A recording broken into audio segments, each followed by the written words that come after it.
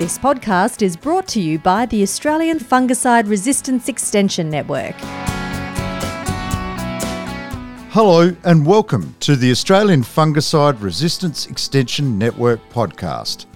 I'm Drew Radford. In this episode, we're going to focus on the challenges of managing powdery mildew in mung bean crops. Recent research trials by the Centre for Crop Health at the University of Southern Queensland have further validated the powdery mildew MBM management app and shown there is often no economical benefit in spraying the crop. To tell us more about the app, the trials and the implications for mung bean growers, I'm joined by Centre for Crop Health Director Professor Levente Kiss. Levy, welcome back to the AFREN podcast. Thank you for having me. It's a pleasure to talk to you, Drew. Levy, these decision-making apps are a fantastic use of technology. For those that don't know about it, can you please give us a quick description of the Mung Bean MBM app? Sure. It's a pleasure to talk about this app that is freely downloadable for both Android and iPhone devices. It was developed by the Department of Primary Industries and Regional Development, DPIRD, in Western Australia, with GRDC support, and it was released in 2019. It can be used to make management decisions based on potential crop losses due to powdery mildew and to calculate the economic returns on fungicide applications. Basically, growers can just play with this app, can set a range of variables, including the cost, grain price in a particular season, the environmental conditions, temperature values, to get the best case or the worst case and the likely profitability of applying fungicides on a paddock-by-paddock basis if needed. So a number of scenarios can be tested before a decision is being made on spray or not to spray. In some cases, it will turn out that there is no need for a fungicide application because there is no economic return on that application. Which is a fantastic advantage for growers and a huge cost saving, Levy. So what is unique about powdery mildew in mung bean? This is a very common disease that almost always shows up in the paddocks, usually when temperatures drop a little bit after the really hot summer period.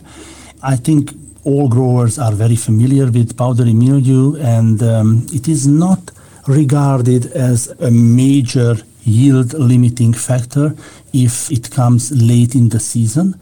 Earlier research has shown that powdery mildew, if it shows up after flowering, it has no real impact on yield. It may still have an impact on harvest management, because if there is a lot of powdery mildew at the end of the mung bean growing season and a desiccant is applied at the end of the season, then maybe the uptake of the desiccant is limited if most of the green tissues, leaf and stem tissues are heavily infected by powdery mildew. But usually all research has shown that powdery mildew that shows up after flowering in mung bean paddocks basically doesn't limit yield. Another important aspect of mung bean powdery mildew that has been revealed only recently during a collaboration of our team at the University of Southern Queensland and the Queensland Department of Agriculture and Fisheries. So Lisa Kelly, senior plant pathologist who is doing her PhD at our research center, much to our surprise, it has turned out that the disease is caused not by one, but two powdery mildew species, which are quite different. One of these two species is more adapted to higher temperatures, another one prefers lower temperatures. Based on the symptoms, it is impossible for us to tell them apart, but they are really different under the microscope, and their DNA is also different. So this disease is caused by these two species. In contrast, barley powdery mildew, wheat powdery mildew is caused by a single species. I assume they can both cause yield losses, Levy. Previous research funded by GRDC has shown that if powdery mildew comes early in the season in a mung bean paddock before flowering, and if the environmental conditions are favorable for the disease throughout the season, then powdery mildew itself can cause up to 40% of yield loss. So this is a serious impact. It is a serious impact. So what then are growers' fungicide options? There are only 2 fungicide options under permit to control powdery mildew in mung bean. One product is tebuconazole that contains the fungicide with the same name, tebuconazole, which belongs to group 3, the DMI fungicide group. And another option is Veritas Opti, which is a cocktail, a mixture of tebuconazole and azoxystrobin, which is a group 11 fungicide. And I have to add that all our field experiments have shown that 100% of control is never achieved. Now, industry practice is to apply an early preventative spray with insecticide even before powdery mildew has been detected in a paddock. And this spray is then followed by 1 or 2 more additional sprays with one of these 2 fungicides through the season. This is one of the industry practices. The recommendation of the app, and our recommendation as well, is to spray at first sign of the disease and then 2 weeks later if needed, if recommended by the app. The powdery mildew MBM app is a really good way to decide when it is needed to spray, when is it economical to have yield benefits. Levi, you mentioned earlier your field trials. Well, let's talk about those trials. What treatments did you test and what did you find? So we set up validation trials in 2022 and 2023 to compare 3 industry practices. One was the spray with insecticide and fungicide, and then 1 or 2 more fungicide applications, no matter what the powdery mildew situation was in the paddocks. So we compared these industry practices with the recommendations by the app. And we have also compared the efficacy of the 2 fungicide products, tebuconazole and Veritas Opti, in these validation trials that were set up in southeast Queensland in 3 or 4 sites. And all these validation trials have shown that the preventative spray is not really needed. There was no yield response to a spray that was applied before powdery mildew showed up in these experiments.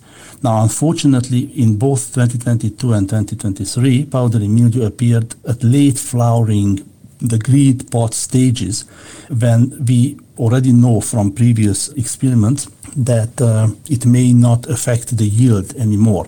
However, we applied all these treatments just to compare the app's recommendations, which was in some cases no spray at all, in some cases just 1 spray. So we compared the industry practices with the app recommendations. We found at the end of all these validation trials that every single treatment reduced infection rates compared to the control, except when tebuconazole was applied just once. That had no significant effect on the powdery mildew incidence and powdery mildew severity. Because powdery mildew showed up after flowering in all these validation trials, none of our fungicide treatments had a significant effect on yield. So we were basically not able to capture the impact of powdery mildew treated or not treated with fungicides on yield. It is important to highlight that the app actually did not recommend any sprays for any of these replicates. That's a really important point to make, Levi. So for a grower, spraying would have just been an unnecessary cost, whereas the app would have saved them spending the money. Absolutely. And it's not just the cost, but also the time. And it is really important to highlight that all our validation trials supported 100% the app recommendations in all our validation trials. That's really important to know, Levi, which I guess brings me to my next question. Could not following the app, i.e. excessive spraying, I guess, could that encourage fungicide resistance to develop? Certainly. We have done some DNA work, we sequenced both powdery mildew species that cause mung bean powdery mildew to look for DNA markers for fungicide resistance to both tebuconazole, so group 3 fungicides, and azoxystrobin group 11 fungicides, and unfortunately we found those DNA markers of resistance to both mode of action groups in a number of samples collected in southeast Queensland from 2020. So resistance potential is there, but I have to highlight that the incidence of the DNA markers that indicate resistance is low at the present. We cannot talk about the frequency of these DNA markers because we haven't done enough work in this space. However, the mutations are here, are with us, and this is a clear red flag from a fungicide resistance development perspective. That's an important red flag to point out then. So in which case I'm guessing mung bean growers should be extra careful with their fungicide use. Is that the main takeaway from your project, Levi? Yes, but there is more to it. Controlling powdery mildew in mung bean is difficult because there are such limited fungicide options. We only have these 2 products under permit at the moment. And all mung bean varieties that are currently available are susceptible to powdery mildew to some degree. Planting early is the best non-chemical way to reduce disease pressure in mung bean.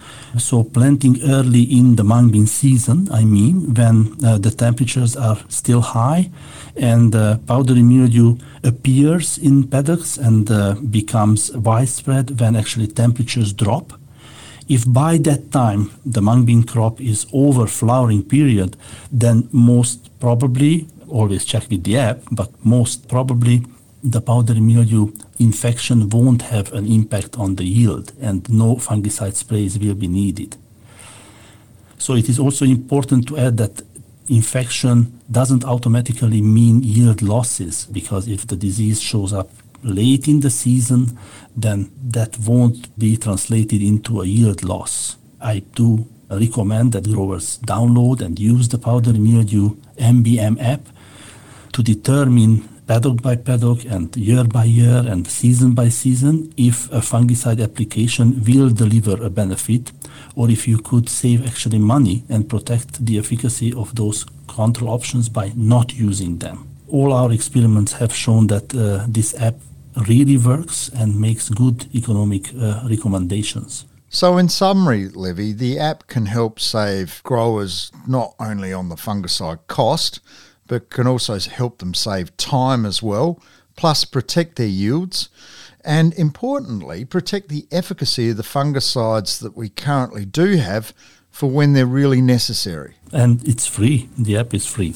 That's a really good point to end on. So if you're growing mung beans in the north, you should download the Powdery Mildew MBM app for your Apple or Android devices. For now though, Professor Levente Kiss, Director of the Centre for Crop Health at the University of Southern Queensland, this has been a really interesting chat about powdery mildew in mung beans and the Powdery Mildew MBM app.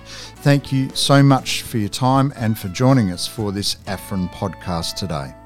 Thank you. If you want easy access to more fungicide resistance resources, visit the Australian Fungicide Resistance Extension Network website at afren.com.au. AFREN is a significant investment of the Grains Research and Development Corporation and has produced a fungicide resistance management guide, fact sheets, recorded webinars, videos, and, of course, this podcast series. You'll find them all at afren.com.au. I'm Drew Radford. Thanks for joining me.